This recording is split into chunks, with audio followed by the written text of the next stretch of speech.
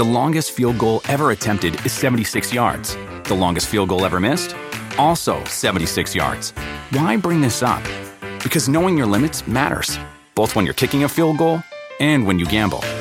Betting more than you're comfortable with is like trying a 70-yard field goal. It probably won't go well. So set a limit when you gamble and stick to it. Want more helpful tips like this? Go to keepitfunohio.com for games, quizzes, and lots of ways to keep your gambling from getting out of hand.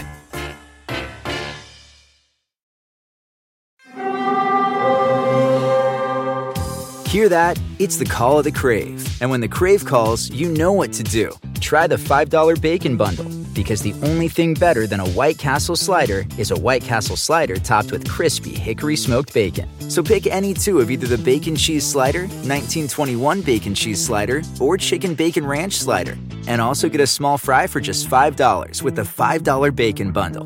White Castle. Follow your Crave.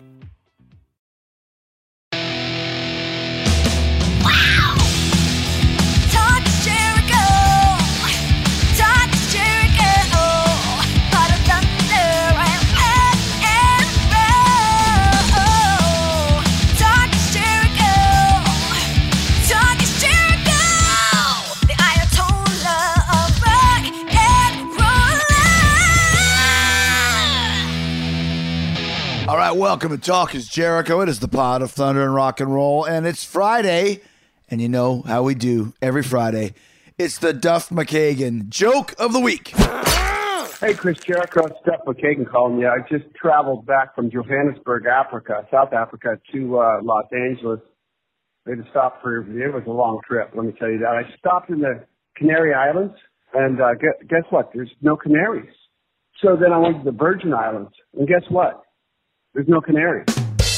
Thank you very much. All right. That was pretty funny. That's pretty funny. I didn't get last week's joke, but actually I had to call Duff and ask him to decipher it because sometimes it's hard to understand what he's saying if you don't get the punchline.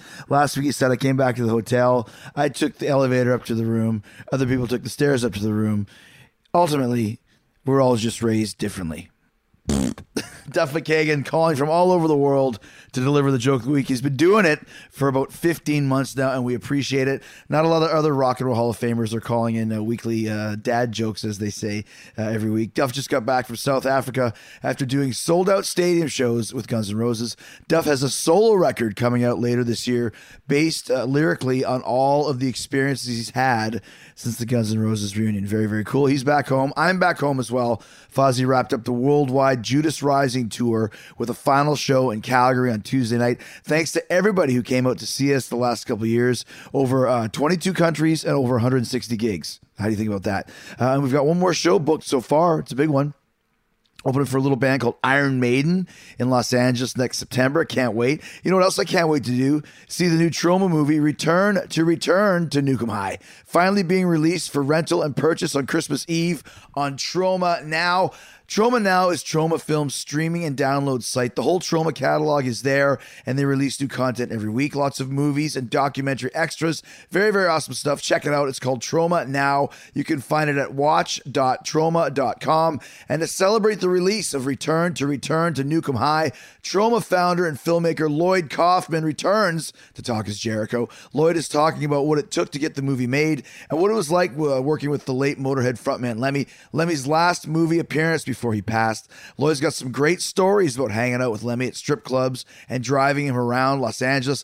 Lloyd's also sharing stories from the set and talking more about Troma's legendary over-the-top special effects that have influenced everyone from Quentin Tarantino to Eli Roth to Steven Spielberg to Chris Jericho. That's true. And wait till you hear some of the A-list celebs who got their start in Troma films.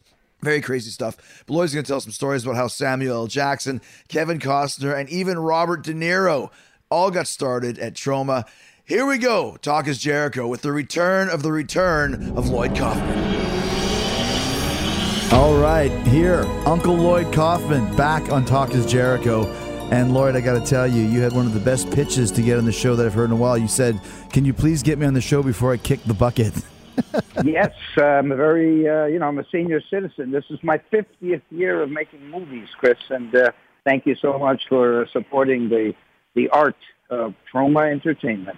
Well, let's talk about that. I mean, obviously, there's such a huge history of Troma and all the stuff that you guys have done. But basically, you said this is your 45th year of Troma? Yeah, see, these conglomerates, they do everything to kill the independent movie studio, and they just interfered, and it wasn't the Russians. I say this is Commissioner Pai of the FCC. Someone's hacking into this conversation, trying to stop the promotion of Troma. Yeah, exactly. That's what they're doing. They killed there were no independent movie studios left except for Troma Entertainment that have any longevity, right? They can't live. The conglomerates are all powerful. But that's an interesting point. The last independent movie studio in America or the world today is Troma? Well, we're certainly the oldest. I don't think there are any independent movie studios that are independent. Right. You know, the word independent now has been taken away, has been appropriated by vassals of the big studios, like the Sundance Film Festival claims to be independent, but they were worshiping Harvey Weinstein up on the hill for how many years, right? Vassal of the mainstream conglomerates, a division of Disney, right? Right. We're the last independent one. When I began, Chris, as you know, there were many independent movie studios, and now basically we're the last long-lived one. And what's the reason for that, do you think, Lloyd? Why has Troma last for the last 45 years? Well, fans keep us going, and you, of course. And but the reason that there's hardly any independent film activity that's truly independent that gets to the public is that the rules have been changed. The rules that protect the public against monopoly, like the consent decree of 1948, which forbade the conglomerates from owning or controlling movie studios. That law went away under Reagan. And the financial syndication rule, which, as you know, was the one that stopped vertical integration of the television industry, that went away under Clinton, the greatest Republican president ever. So those two rules have destroyed any ability for a totally independent movie studio to make a profit without the participation of a vassal of one of these devil-worshipping international media conglomerates, such as Fox or Sony or Viacom or AT&T now, which is going to buy Time Warner, right? Right. Well, yeah, the devil-worshipping conglomerates. I like that. That was good. Well, devil-worshipping international conglomerates. And furthermore, it's getting more and more consolidated, and your FCC, Federal Communications Commissioner, Ajit Pai, he was a flack for Verizon and the telephone industry, who are taking over the world of art now. AT&T is buying Time Warner, among other things. You already have Comcast, basically a cable company, like a telephone, a common carrier, owns NBC Universal. So it's a whole cartel. It's a cartel, and there's no way to penetrate the hymen of the mainstream without you, an independent, getting effed. I didn't want to say the bad word, but that would be the way I look at it. And it's the truth. There's no other. I've written 7 books, and everything I've said has come true. And now you've got FCC, this FCC chief, Ajit Pai, at Black for Verizon, who's now getting rid of net neutrality on the Internet. Net neutrality being the open, free, and democratic Internet, without which there would be no Kickstarter, there would be no many cures for cancer, all sorts of professorial doctorates, all that stuff is thanks to net neutrality, the free, open, and diverse playing field, where everybody has the same right to express oneself. And if Troma has something that the public wants to see, we have just as much ability if we put up something decent that Disney has. And but that's going to go away now, thanks to this Ajit Pai, who's now being investigated as being a criminal. He's being investigated for collusion, basically, with the phone companies who are, they want to get rid of net neutrality. They want to have the elite, the media, the billionaire crowd want to have a superhighway where only they can afford to be. So they'll put their content, their homogenized content, up on the superhighway, and we won't be able to pay for that. We'll be on a internet that's like a dirt road. It'll be dirt. It'll take a long time to buffer. It'll be like public access TV. Where only one's mother tunes in. So that's what net neutrality is. They're trying to base it to where you would have to pay a higher subscription fee, for lack of a better term, to get the quicker internet and to get all the different functions. And if you can't afford it, you go back to plugging your phone cord into the wall. Exactly, or smoke signals. The other thing is they now have the right, they're already doing it, even though they don't really have the right to throttle, to slow down competition content, as they call it. I prefer using the word art, but they've got the right to slow down and censor. Google is demonetizing many YouTube stars simply because they might have a four-letter word in their outreach to the public. These aren't movie makers necessarily. These are philosophers, comedians, scientists. They might the word. I don't want to use it. It's a four-letter word might come up when they're talking to the camera. They demonetize them, and they're all this. Every time somebody like the angry video game nerd becomes famous and gets hundreds or millions of eyeballs, those are millions of eyeballs that Rupert Murdoch doesn't get. So, it's quite obvious these are the emperors and dictators who want to kill off the independent competition. Troma is a breadcrumb compared to many of the very popular YouTube stars, and maybe they'll be able to afford to go on the superhighway. But the way it's going, Comcast and the other ISPs, internet service providers, will have the right to throttle, slow down competition and speed up their own content and favor their own content. And the worst of this is that in history, sorry to talk so much, but it's the morning here in Tromaville and Uncle Lloyd's full of beans. The history of this thing is that the ISPs and the phone companies went to Clinton and said, "Hey, we don't want to be sued if somebody goes on, if Chris Jericho goes online and hires someone to kill Lloyd Kaufman's wife. We, Comcast, don't want to get sued for that. That's called, so we want to be a common carrier like the phone companies. Mm-hmm. AT&T is not going to get sued if we make a deal for you to kill my wife."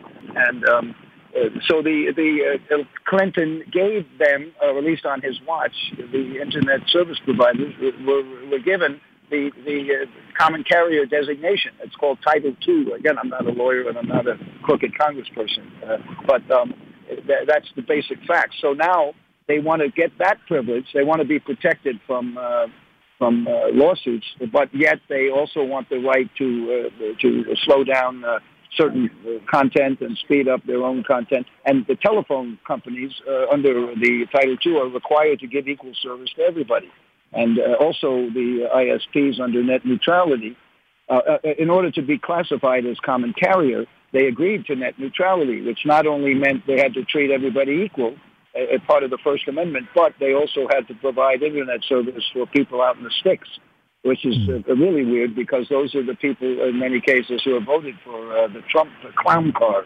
So I don't understand why they're getting rid of net neutrality. It just hurts them. It hurts the Trump elite forces that they brought in this very strange. Well, let me ask you this though, Lloyd. When you're talking about Troma being kind of the last of the independent movie studios, how do you remain that? Like, you mentioned the fans and all that stuff, but are you talking about? Are you completely self-contained as far as budget and distribution and all that sort of stuff, where you don't need anybody to help out with you at this point? No, we're totally effed. You can't say four-letter words, right? Listen, you can say what you want.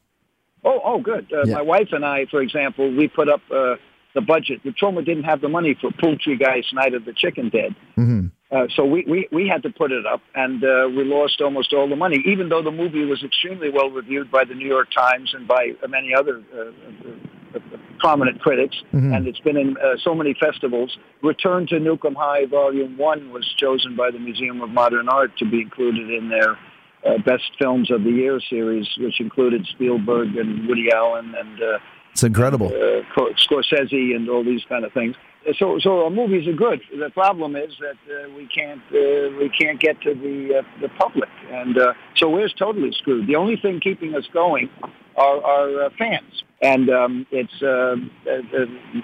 with the case of Poultrygeist, a great film. It's a musical. It's got a very good anti-fast food theme. It's got zombies. It's a wonderful film. And we lost 95% of the money. And my wife and I put the money up. Troma didn't have it. And now we're going to be doing it again. We're going to shoot this summer called a movie based on the Tempest, Shakespeare's Tempest, called Shakespeare's Shitstorm. We'll have to put up.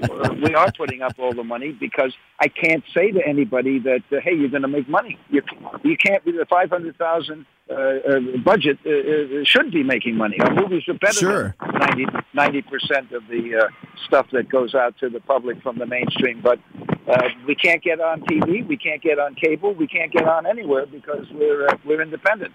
And it's only our fans that support us. They go and book the movies in the theaters, right? We've got fans all over the country who are calling up their local independent movie theaters to say, "Hey, book Lloyd's movie, book Return to Nukem High, AKA Volume 2." So because the theaters don't call, they're not going to call us back. So why can't you get it on on demand or something along those lines? The Netflix and those ways of watching. A very good question. With regard to the movies, when there's new technology, like when HBO comes in, when they came in, the movies couldn't go on HBO because they were dedicated to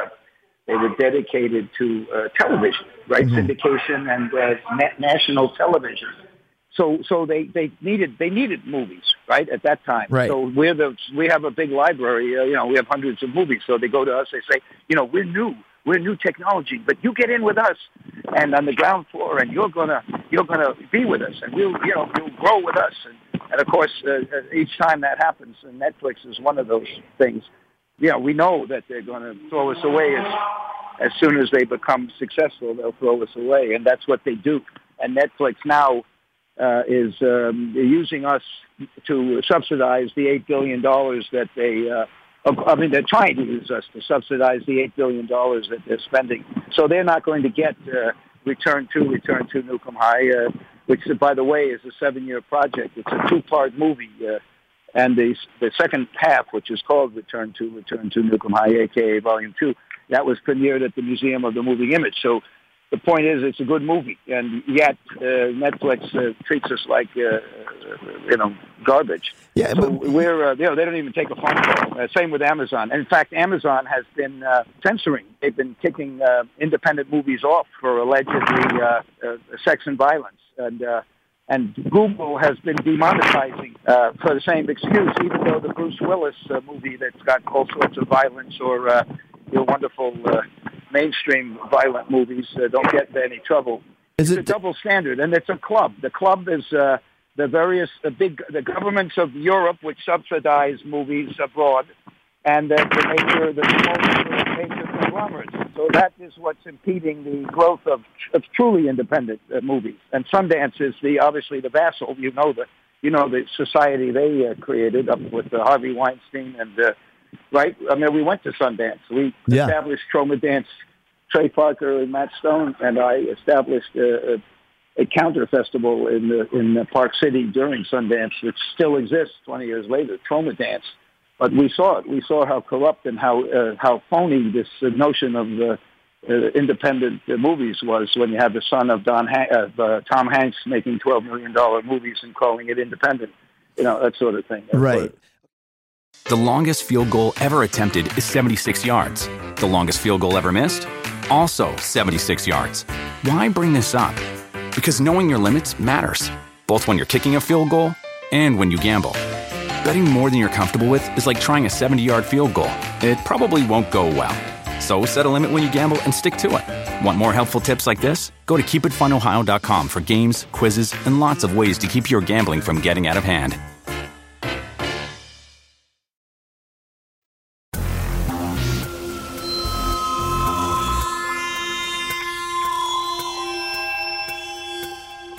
It's interesting to me, though, Lloyd, because you're talking about in this day and age where there's so much content and there's so many choices that you'd think a brand name like Troma, which has a built-in fan base, a built-in brand name, would be a no-brainer to either be on all these platforms or even for you to sell it to somebody bigger with the Troma name still staying intact. Well, that's, again, a wonderful question, Chris. The thing is, they want to own the content. They want to own everything. And also, the only movie we've made money on recently is Return to Nukem High Volume 1, with which, and we were partners with a vassal of a major company, of Liberty. It was a vassal of Liberty, which is a huge cable company. It was Starz, STARZ. Right. And they allowed us to make a tiny profit. And they also didn't censor. The agreement was they couldn't do anything to change the movie once I had directed it. Once I had finished the movie. Yeah. So that was okay, and we were. But we are. The point is, what did we make? 10% of the $500,000 for how many? 3 or 4 years of work. Right. So they want to own the movies. They want to either own them, or if they don't own them, they dump them. And I do say, Chris, that thanks to competition, and Netflix and Amazon did create competition to the cartel. There's no question there is great movies and television on Amazon, Netflix, and even on the major conglomerate television networks. So there is better, thanks to competition, there's better material. But I don't know how much of it is going to change the world. I mean, Black Panther, I haven't seen it, but from all, I don't think it's going to be around in 30 years the way the Toxic Avenger is around 30 years. I don't think the people who made Deadpool 30 years, whoever is going to make the equivalent of Deadpool are going to cite Black Panther as a big influence, like maybe the Deadpool or James Gunn or the Guardian of the Galaxy guy or Trey Parker and that. The people who've been influenced by Troma. Our movies are playing all over the place 30 years later. Even though Museum of Modern Art just called us, they just played Romeo and Juliet 20 years after it was made in the Shakespeare Festival, and they just asked us for a print of Story of a Junkie, which the MPAA totally disemboweled with their double standard censoring tricks, where they, again, they don't censor the mainstream violence, but they censor the independent violence. So total double standard. So I've had a good run. I've made movies for 50 years with nobody telling me or Michael Hers or the Troma team what to do, which was pretty good. But now it's basically impossible. And I do master classes, make your own damn movie master classes. Yeah. And I tell the young people, if you want to make money, you must ally yourself with some major company in some way, a vassal of one of those companies, and then you're going to have to fight for your artistic freedom. But some of the mainstream people are getting artistic freedom, and good for them. But I don't have the ability to. Well, a lot of them that have that are influenced by you and your movies. You mentioned Quentin Tarantino. You mentioned James Gunn. Eli Roth is one of those guys. I mean, there's a whole pantheon. Trey Parker and Matt Stone talking about doing things your own way. And I saw the trailer for Return to Nukem High. And it's classic Troma, over the top, crazy characters, lots of good sex, crazy deaths. How did you come up how did you create this Troma style? Like when you see Troma on a movie poster, you know what you're going to get. How did you end up with that way of making movies and that mindset? I think it's the Lloyd Kaufman, Michael Hers soul. We put that in our movies, and we like comedy, but we both have kind of a dark sense of humor, and I'm extremely publicly minded. As Oliver Wendell Holmes said when he was on the Supreme Court, a man doesn't live until he really shares in the actions and passions of his time. And Return to Nukem High, a.k.a. Volume 2, is a lot of fun. It's very entertaining, but it can change the world. It deals with major societal themes, which festivals like Toronto or the thing in New York, the one downtown, Tribeca, De Niro, Tribeca, and Cannes, they're not interested in that. Their budgets are too high. They have to play it safe. Poultry Guy Snyder, the Chicken Dead, should have been in Tribeca. It's a New York movie. Tribeca is supposed to support New York independent filmmakers. It was well reviewed. It was, when it opened in New York, the theater in which it played was the highest grossing theater in the nation. But Tribeca was afraid of it. So 2 years later, or 3 years later, they showed a movie. Poultrygeist is about zombie chicken Indians. It's about the disgrace of the fast food industry, the obliteration and torture of millions of chickens, and weaves that into the history of the extermination of the American Indians, and among other themes. But that, God forbid, that's too much for Tribeca. So 2 years later, they do play a movie about the zombie beavers, right, which had absolutely no political content. But, it was kind of goofy, and they could play it at midnight, and they wouldn't get fired for that. And they didn't have to take any chances. And that's been the Troma way. Then 20 years later, after Romeo and Juliet, which, again, got good reviews, but didn't get into any major festivals, got into about 20 of the better quality science fiction festivals.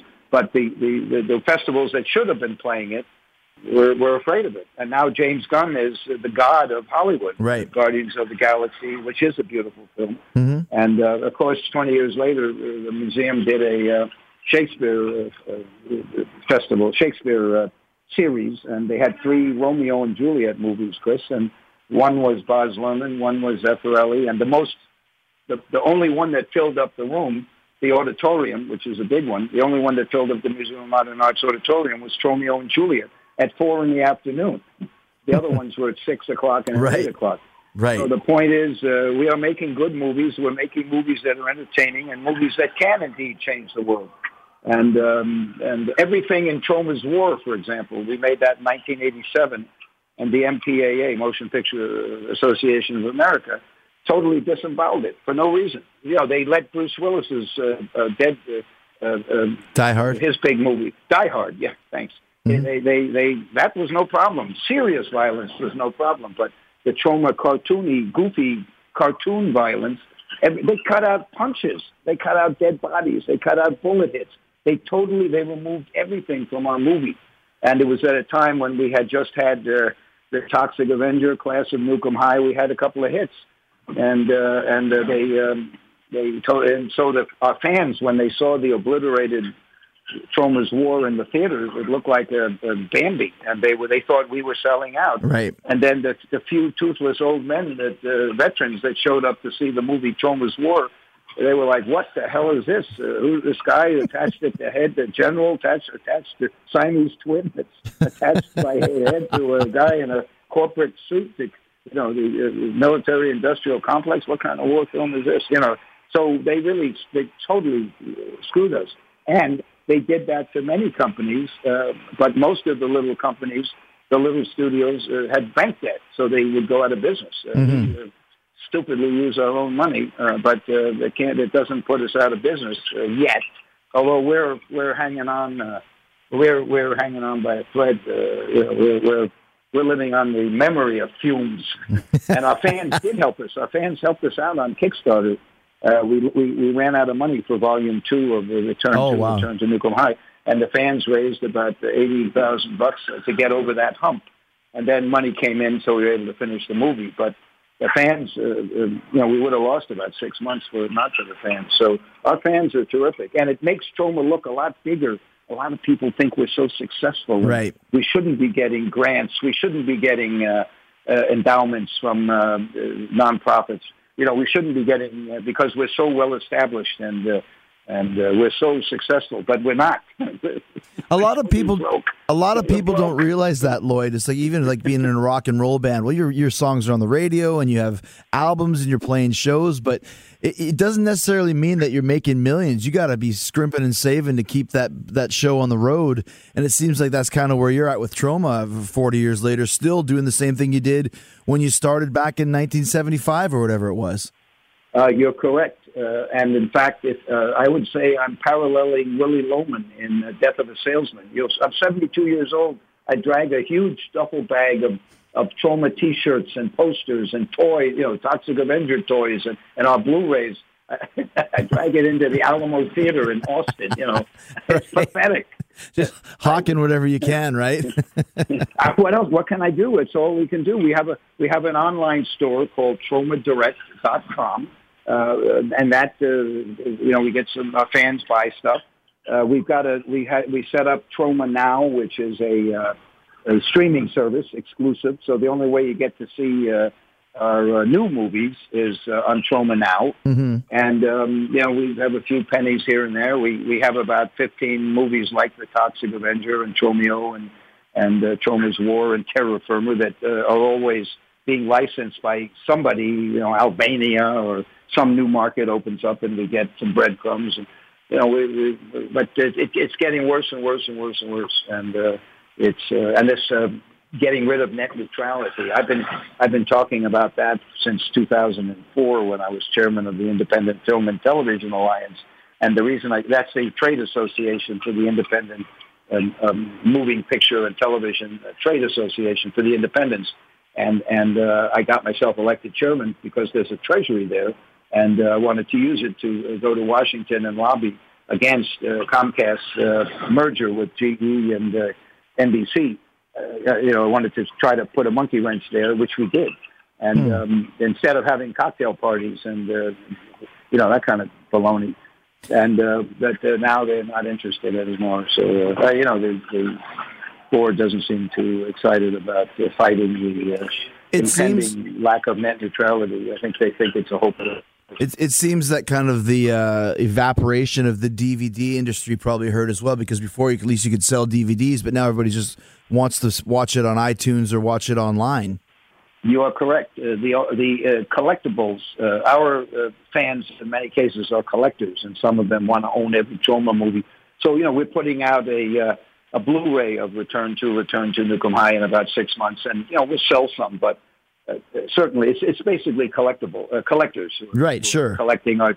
And, we've got T-shirts. There are Toxic Avenger toys. There's Toxic Crusader toys. But it's all basically aimed at the collectible market, which is, we're a classic cult movie studio, except that we are denied access to about 99% of the market. We're basically the victims of economic blacklisting. So, that's the problem. I did look up Troma on Amazon, and it seems a lot of your movies are on Prime. You can watch them: Crazed, Class of Nukem High, Romeo and Juliet, so Toxic Avenger. You can watch the movies on Amazon. I'm assuming you would get some cash from that at least, hopefully. Yeah, pennies. Yeah. Maybe. The deals are terrible. They push us to they don't do any kind of... we're treated like crap. What can you do? Yeah. It's glad they're there, but in fact, to thank our fans for 40 years of support, just to give you a sense of it, we gave away our entire library, or we are giving away our entire library on YouTube to our fans for free. So every week, if you subscribe to Troma Movies on YouTube, you get an email once a week with what additional content we're putting up. Troma Movies on YouTube is all free, and there are about 400 movies there so far, along with my movie making, make your own damn movie lessons and short films and our cartoons. And it's all free. If Amazon was paying us all that money, or anybody, do you think we'd put everything up for free? I'm not the most generous person in the world, but our fans are great, and we figured, what the hell, put it up there for free, and our fans will keep supporting us. It's more important than 10 cents from Amazon. I wish we could make money from Amazon. You'd think that Amazon or Netflix, with all their money and all their millions and billions, would be interested in having someone make movies, but they want to own the movies. They want to have people like Jeff Penn. They want to worship at the shrine of sexual harassers and sexual assaults and. Right. It's a corrupt industry. The head of Amazon got kicked out. This Troma, who's looked down upon all these years. There we are. We're like Shakespeare's wife, beyond reproach, but basically blacklisted. Right. It's inexcusable. It's a disgrace, and what can you do? And thanks to you for at least enjoying our films, and thank you so much for paying attention to Uncle Lloyd. Well, it surprises me, too, when you talk about guys like a Tarantino that he wouldn't try and step in and help you out in some way, shape, or form, or maybe it's just beyond reproach from even a guy at that level. He's got everybody, Trey Parker and Matt Stone. I get calls like twice a week. Somebody, and, this is how many years after we did Cannibal the Musical. Right? Yeah, That's right. their first movie. We can't take credit for it, but we did help them, and we pitched it for them, and we also created an opening that the beginning of the movie, as you can see, is much more traumatic than the rest of it. But everybody wants a piece of these people, and but they got their own problems. Sure, I can't really. What can they do? They really can't do much other than what they do, which is talk about trauma all the time. Just spread awareness. Yeah. I mean, whenever Gunn is interviewed, he talks about trauma. Eli Roth, the Deadpool guys, I don't know them, but they have, there's clearly, they've mentioned the Toxic Avenger is a huge influence, which it is. Mm-hmm. I mean, we get so many requests for 35 millimeter prints of the Toxic Avenger from these theaters that want to show 35 millimeter. That's kind of like the collectible audience that they'd rather sit through a scratched up 35 millimeter print than a beautiful shiny Blu-ray. Right. But and our prints are, we don't have any. We can't make new prints. The negatives are in storage, and the labs we used are out of business. Right. We can't afford to. We can't afford even to make one print. So and not that you make any money with the 35 millimeter. After the shipping and all that, they show it once at midnight, big deal. Right. But the fact is, they're still showing our movies 30 years later, and I don't think that Dante's Peak is. I don't think that Batman Lives is being shown 30 years later. Nice reference to Dante's Peak. Well done. Let's talk a little bit about Return to Nukem High, aka Volume 2. So when you're doing a movie like this, how long does it take to film, and kind of what's the schedule? Because I know you kind of are making this like a magnum opus, like a part 1, part 2 Kill Bill type of a thing. Is it something you filmed at the same time as part 1, or did you have to film part 1, get the money for part 2, and hope for the best? No, we filmed most of it together at once. Most of it was filmed in the Niagara Falls area with the citizens of Niagara Falls were so generous with us in every possible way. They even gave us money. A couple of the people up there contributed to paying for locations, things like that. Oh, wow. And we're really great people. And it was about I think we shot for about 24, 25 days. And then we had about 10 days of filming in New York City. We have a building there that is in Long Island City, and in the basement we've got, it's like a little studio. So we did a lot of the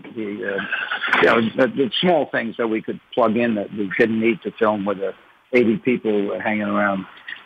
Right, so right. I'd say we put in about 30 full days of filming between the two movies.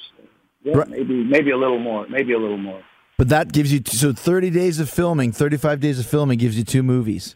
It did in this case, and we lived in Niagara Falls. We lived in a vacant funeral home. We had about 80 people. People came from all over the world, from Portugal, from Japan, Australia, California, Canada, England, France.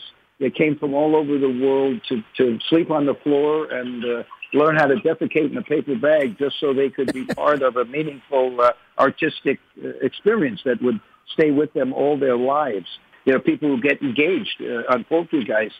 You can see the documentary of Poultrygeist behind the scenes. It's a feature-length movie called Poultry in Motion, Truth is Stranger Than Chicken. And you see that you see how seriously we take our movies and how difficult it is.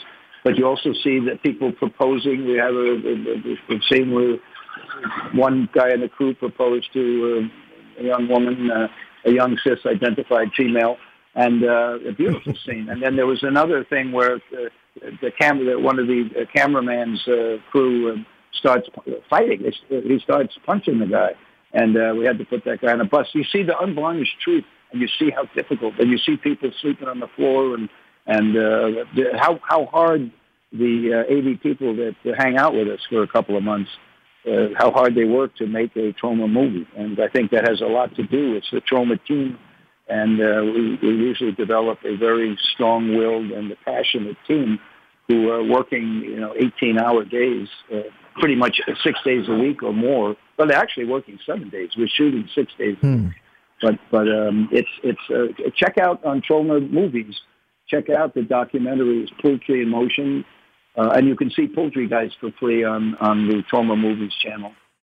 The longest field goal ever attempted is 76 yards. The longest field goal ever missed? Also 76 yards. Why bring this up? Because knowing your limits matters, both when you're kicking a field goal and when you gamble. Betting more than you're comfortable with is like trying a 70-yard field goal. It probably won't go well. So set a limit when you gamble and stick to it. Want more helpful tips like this? Go to keepitfunohio.com for games, quizzes, and lots of ways to keep your gambling from getting out of hand.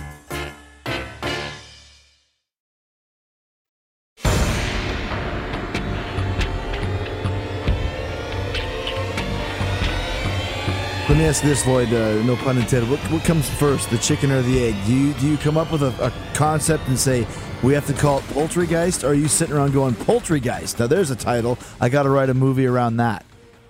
Great question. No, I usually get very, very involved in some kind of issue that's in society. Mm-hmm. And at this point, with the Return to Nukem High and Return to Nukem High, there was a guy at the Stars who had the idea to remake Class of Nukem High. Mm-hmm. So that was not my idea. Class of Nukem High was a huge hit for us, and there were 3 Class of Nukem High movies back in the 80s. Right. And but it was this guy's idea, and I was able to combine themes I was quite interested in, and I'm still interested in, the garbage that our children are eating, which may well compel them to be, we have 40% obese population. Right, yeah. The bullying thing has never been worse because our educational system is awful. And the educational system, in my opinion, is, in my lifetime, the educational system of the United States has just been totally destroyed. You can see it, and I can't imagine somebody who's read Huckleberry Finn, which, as you know, has been banned by the wonderful states that banned it. I cannot believe that anyone who's read Huckleberry Finn or Nathaniel Hawthorne would go and shoot up a school. I just don't believe it. Yeah, right. And this is something that my father was educated in public schools in New York, where now New York has become like Class of Nukem High of 1986. Yeah. Metal detectors, and it's a shame. My dad went to New York schools and never paid a cent, and went to college in New York, never paid a cent, and got into Harvard Law School. Right. And he had to pay more than a cent. But but the point is, you couldn't do. I don't think I think if you have any money today, you've got to pay for education. I just don't. I work with a lot of young people. They're smart, they're wise, but their schools are so frightened, and the teachers don't get paid.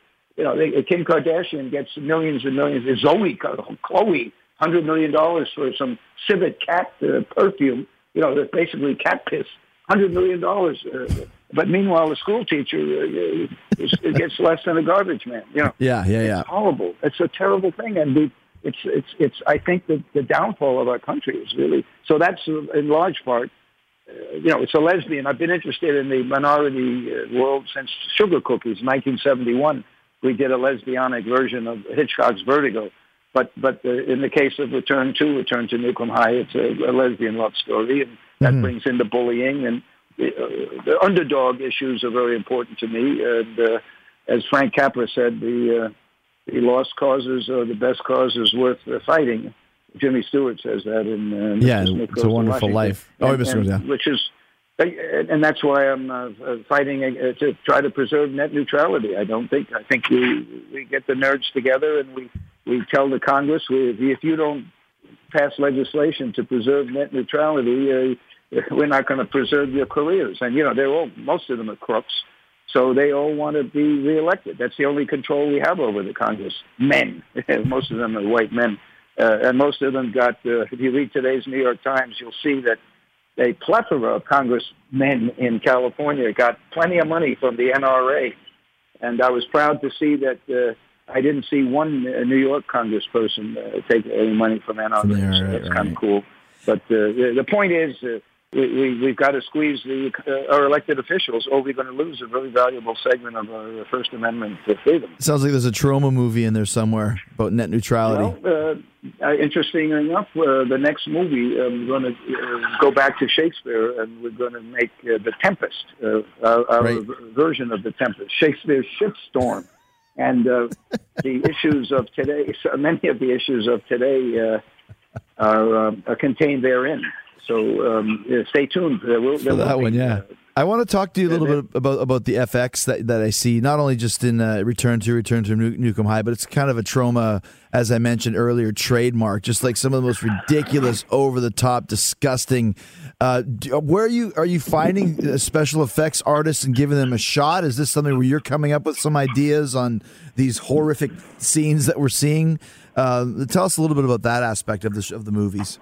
Well, we've been, we've been mainly involved in the practical, what they call practical effects, where you actually, we pioneered the using a cantaloupe melon with a wig and filling it up, carving it out, and filling it up with cranberry sauce and spaghetti and stuff like that. Right. No animal products because I'm vegetarian. Mm-hmm. But we pioneered that whole head squashing situation, and Spielberg and Terrence Malick, they're all doing head squashings now.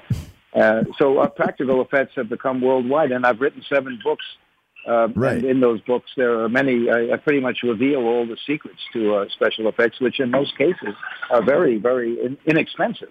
But with Volume 2, with Return to Nukem High, as you'll see at Laemmle Cinemas, I've used CGI for the first time. Ooh. But I know I can't compete with the CGI of the $200 million spectacular movies. So I've used CGI. We have used CGI in a very abstract way, and it's we also do a lot of breaking the fourth wall in our movies since the 70s. In fact, I was excoriated for using this Brechtian. Bertolt Brecht did it, but that didn't matter. I was excoriated for. And Andy Warhol did it. I got it from Andy Warhol, actually. But Brecht does it. Thornton Wilder does it. Many of the greatest playwrights and movie makers of history have used that. But when I did it, everybody hated it. And they also didn't like the fact that I used source music in my movies because I couldn't afford to hire orchestras. See? Source music meaning other songs, like popular songs and things along those lines? Yeah, in other words, not scoring, but using famous songs. Right. I started that in 1971. We used Sally Go Round the Roses and Sugar Cookies, and we used other, in addition to a score. But again, this was criticized. And now, if you look at Deadpool, how many times does the guy they talk to the camera? That's now popular. Right. And the same with the using rock and roll songs. Now all these $200 million and mainstream movies, and they're using 70s, but they can we could never afford to buy major songs, but we met up with Lemmy from Motorhead, and Motorhead was nice enough to give us songs, and Lemmy acted for us, and the Sublime and some of the mainstream people like us, so they give us free music and songs that. Let's talk about the association with Troma and Lemmy and Motorhead, because it's been a long one, and even Return to Nukem High, aka Volume 2, is Lemmy's last on-screen appearance before he passed away. What was your relationship with Lem? He was a very nice guy, very generous. We went out a few times. He I guess from around 1993 until he died. I can't say we spoke on the phone every day, but he didn't drive, so when I was out in L.A. a few times, I drove him around. And then we went to, he liked to go to strip clubs, but only to talk. He didn't really. I remember we went out one night to a place, and he was obsessed with one of the women there. And the minute we got in the room, in the club, he immediately sent me into the VIP room to have a lap dance. He bought the lap dance. And, And he ran to the bar to talk to the woman that he was infatuated with, and I tried to finish up and say, "Hey, Lemmy, I'd like to buy you a latte." He went, "Get out of here!" He said, "God." What a nice guy. We saw him up in Toronto. We went backstage and bought him a bottle of Maker's Mark and that kind of stuff. The only thing he ever wanted from us was originally a bottle of Jack Daniels, because sitting around waiting for to go on, waiting for your scene, it's very boring. Yeah. And all he wanted was a bottle of, it changed to Maker's Mark later on, and just two Tromettes to talk to, two attractive people that he could talk to and pass the time. And, totally gentleman, and none of this Me Too crap. And he was the best. He couldn't have been nicer. And his management are lovely. And I didn't know any of the other Motorhead people. And but I recently there's a Motorhead video game, and the company that made it, it's called Victor VRAN, Victor Vran. And I know nothing about video games, but this is a company called Haemont, HAEMONT. But they have a game called Victor Vran. Lemmy is the main character, and I play the bartender in this game that explains the game, that tees it up. We shot they shot it the pieces with me in New York, but we had a press conference, and they had one, and they brought me over to London, and I got to hang out with Phil Campbell, the guitarist, for a full day, and we had a blast. We hit it off immediately. He's a riot, the first time he saw me, he said, you don't care what anybody says. You do anything you want. You don't give a fuck about anything. And immediately we had a great day together during this. It was a press junket. They had about 100 gamer media people, and they had 50 banks that you could play the game on, and Toxic Avenger was there, and he was playing it, and it was a lot of fun. But I had we hit it off. He was great. He was terrific. I imagine it's just a great organization, Motorhead. Let's talk about, you mentioned the Toxic Avenger, obviously kind of the biggest hit in Troma's long history. Did you ever expect that it would, 30 years later, that Toxie's still your number one guy?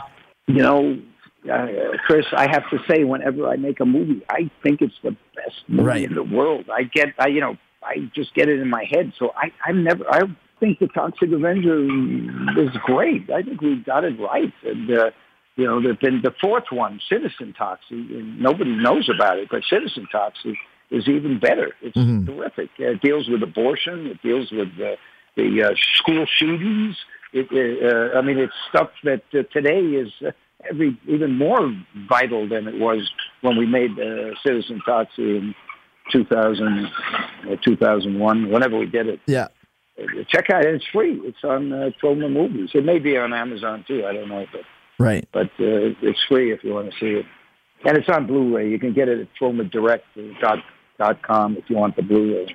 It's actually funny. The very first time I ever went to meet up with Vince McMahon in Stamford at his office, this is the first time I walk into his office. He goes, he pulls a script out of his desk and he goes, "Look at this. You've only been here for a day. They already want you in the movies." And it was for Citizen Toxie. Is there a scene in that movie where he's time traveling and ends up in a wrestling match or something along those lines? Indeed, yes. Yeah. It's a time travel movie, and wrestling's been a component. We even had sumo wrestling in Toxic Avenger Part 2. That's right, you did, in Japan. And the guy playing Toxie had to smash into this elephant guy. And he said it was the weirdest experience he ever had.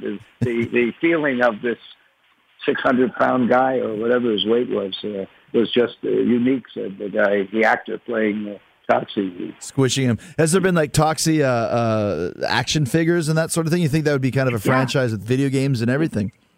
Well, again, we're outside the mainstream, but there were action figures. There were about 200, and there were cartoons, the Toxic Crusader cartoons, which are on Troma Movies on YouTube for free if you want to see them. They're great. They're funny as hell. The company that made the cartoons, Murakami Wolf, they let us write some of them. They were great, and the cartoons are wonderful. I can't take credit for them other than the screenplays that we wrote. But the cartoons are very funny and witty and satirical and capture the kind of subversive humor of Tromaville without making it inappropriate for 5-year-olds. An adult would enjoy the Toxic Crusaders as much as a 5-year-old would. I also really appreciate one of my favorite horror movies of all time is Mother's Day, which it took me a while to realize was I don't know if it's an ipso facto Troma production, but it is in the family of Troma movies, correct? Well, it's my brother's movie, Charles Kaufman. Okay. He wrote it and directed it. And Eli Roth says that Mother's Day is the best horror movie ever. He says that's his favorite. Mother's Day is his favorite. And Mother's Day was remade a couple of years ago. Right. And my brother also made When Nature Calls, which is a hilarious movie. And then he did one in Jakarta called Jakarta with Chris Noth, and also a great movie, but it's buried in somebody's library. Some company went bankrupt and blah, blah, blah. But you can see When Nature Calls. Check out When Nature Calls, because it's basically the kind of like what Tarantino and the guy from when they did that grindsploitation. Robert Rodriguez. Rodriguez. Grindhouse. Both wonderful. My brother did that 15 years earlier. But Mother's Day has the classic Troma underlying theme of social consciousness running all throughout it. Like as I get older, when I watched it when I was a teenager, obviously it's a gross up film and Ike and Adley are just the worst. But as you get older, you realize there's a lot of social commentary in there as well. You betcha. Oh my gosh, it's great. Mother's Day is a masterpiece. Mother's Day is, my brother was so much more talented than we are. His scripts were so beautifully. Mother's Day is just a really good script, and the characters are great. And we never got.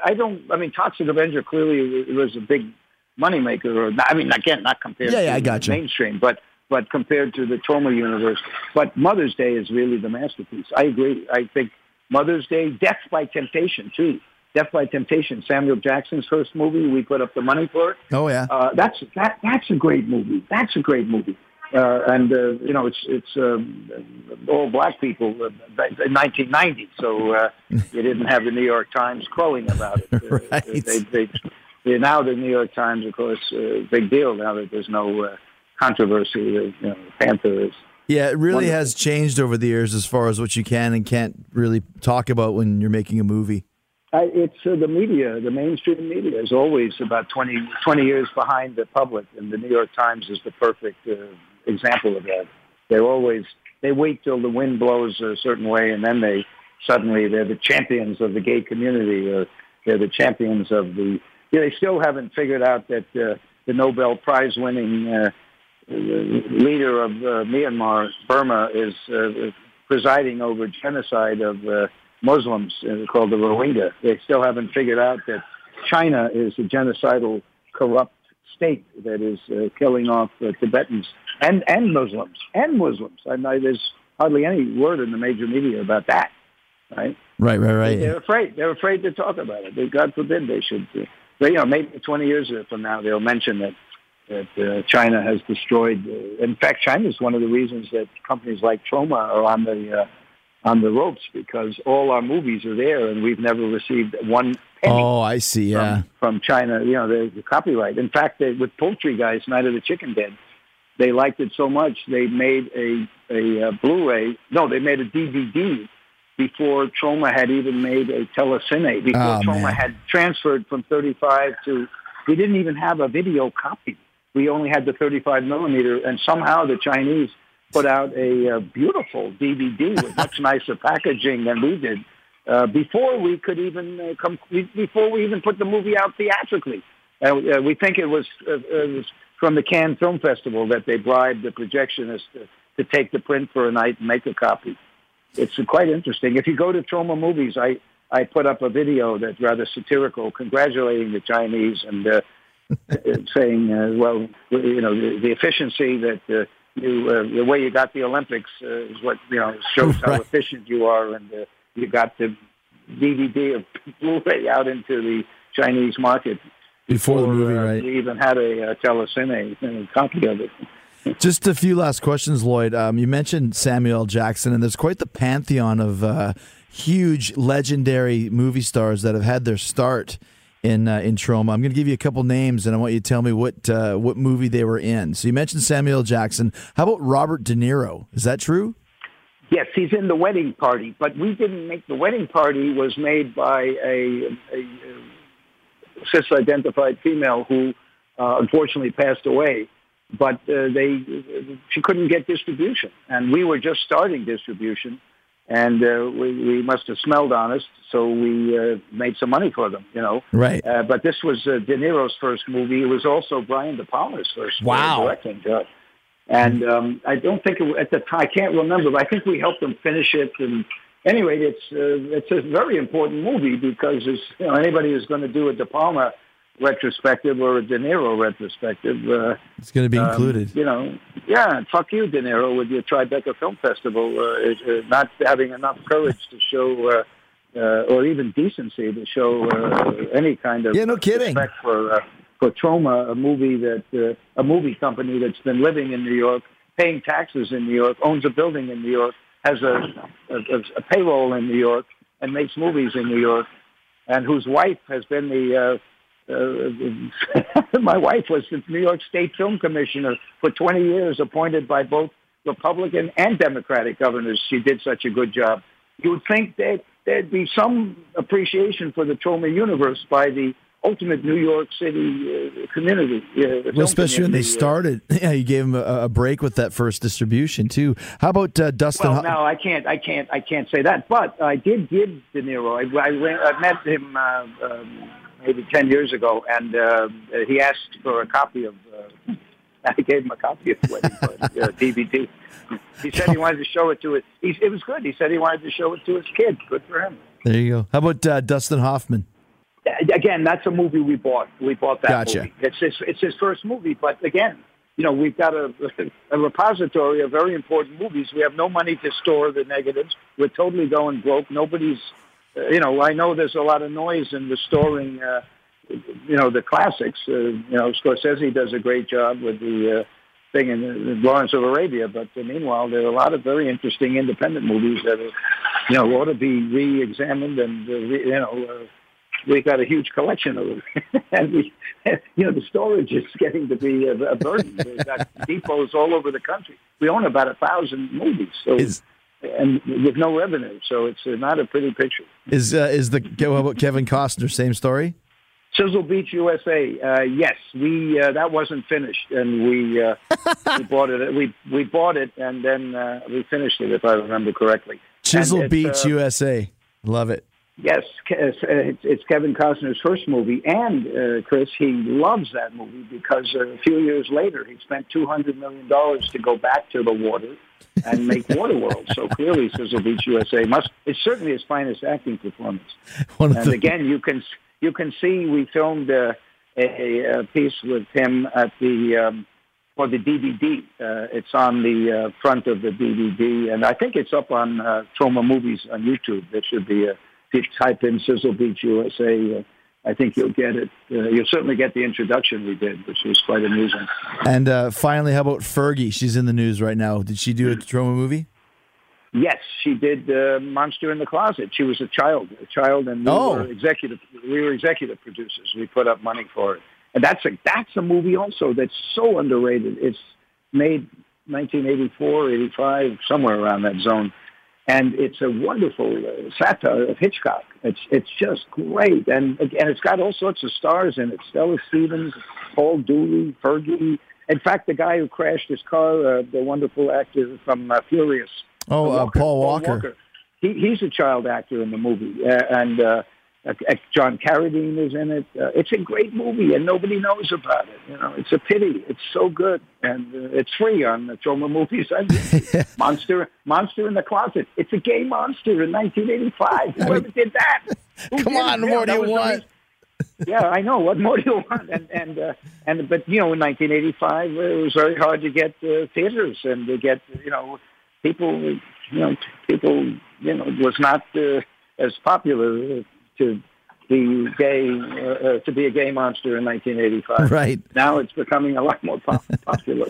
So Lloyd, the last question for you: what do you think the future for Troma is with all these adversaries that you're talking about? But it seems like there's so much going on and so many classic Troma movies and characters. Will you continue on? Well, I'm going to make Shakespeare's Shitstorm this summer, Chris. And, right. My wife and I are putting up the money for that, and then I think hopefully I'll make a noise like a frog, so I don't use up what little money I have left, so my kids will get something. So I don't know. Our fans really are the main reason we're still around. They go to the theaters, and if any of our fans are listening out there, if the Troma fans like to see movies on a big screen, and they like the Troma movies on a big screen, and we make our movies for the big screen. Right. And that's where it's so exciting, because we have thousands of people in our movies, and there's lots of detail that you miss on the small screen, like fire engine sirens and things like that. Oh, that's coming from a movie, right? Picture that siren right now. So it's, again, I can't tell you how wonderful our fans are in every way, and that's what's keeping us going, our fans. And hopefully there'll be a miracle. There's a Toxic Avenger musical that's playing around. We haven't gotten a penny from it yet. It's excellent, though. It's excellent. And it opened in the West End, did very well in London. It's played about 20 theaters around the country. Maybe it was written by David Bryan of Bon Jovi. Oh, wow. The keyboard guy. The music was written by David and Joe DiPietro. They're both won Tonys for Memphis. They wrote that together. And it's a wonderful show. It played in New York. Toxic Avenger, the musical, played in New York for a year off-Broadway. It's a great, you can hear the music on Spotify if you're interested. And again, I can take no credit for it, but they did a great job mainstreaming the Toxic Avenger to the musical Broadway music. The little old ladies who come to the matinees love it, and the other half of the audience have bones in their noses and pierced penises and all that stuff. And it's wonderful. My wife went to see the show in New York. It's the only thing that I've done. The only thing I've been associated with for 50 years that she could take her junior league friends to see. And so she went about 50 times. And they loved it. They loved it. And the Troma fans loved it. It's a great show. If it's playing in your town, go see it. You'll have a lot of fun. The Troma flavor, just like the cartoons, the producers and David Bryan and Joe DiPietro did a wonderful job bringing the Troma subversive sense of humor to a mainstream format. And the tunes, you go out singing the tunes. It's not like those Sondheim plays where you can't even find the tune. Although he's brilliant, I know he's brilliant. Lloyd, it's great talking to you, man. You're a true American filmmaking icon, and return to Newcomb High, a.k.a. Volume 2. We're going to track it down and check it out as much as we possibly can. So thank you so much, Lloyd. And by the way, Chris, you have inspired me to dip my 72-year-old toe in the world of wrestling, and I recently had the pleasure of wrestling in Florida. It was and I tag teamed. I wasn't sure if you pinned the guy or if you had a heart attack and fell on him. I wasn't sure which one it was. We had two teams filming too. But naturally, the Troma team missed I jumped on the guy, but both teams managed to miss my great leap.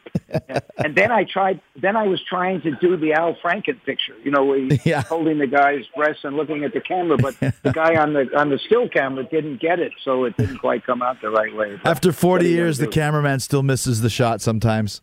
That's the Troma team. The Troma team. Thank you, Uncle Lloyd. I appreciate it, Chris, my friend. Thank you.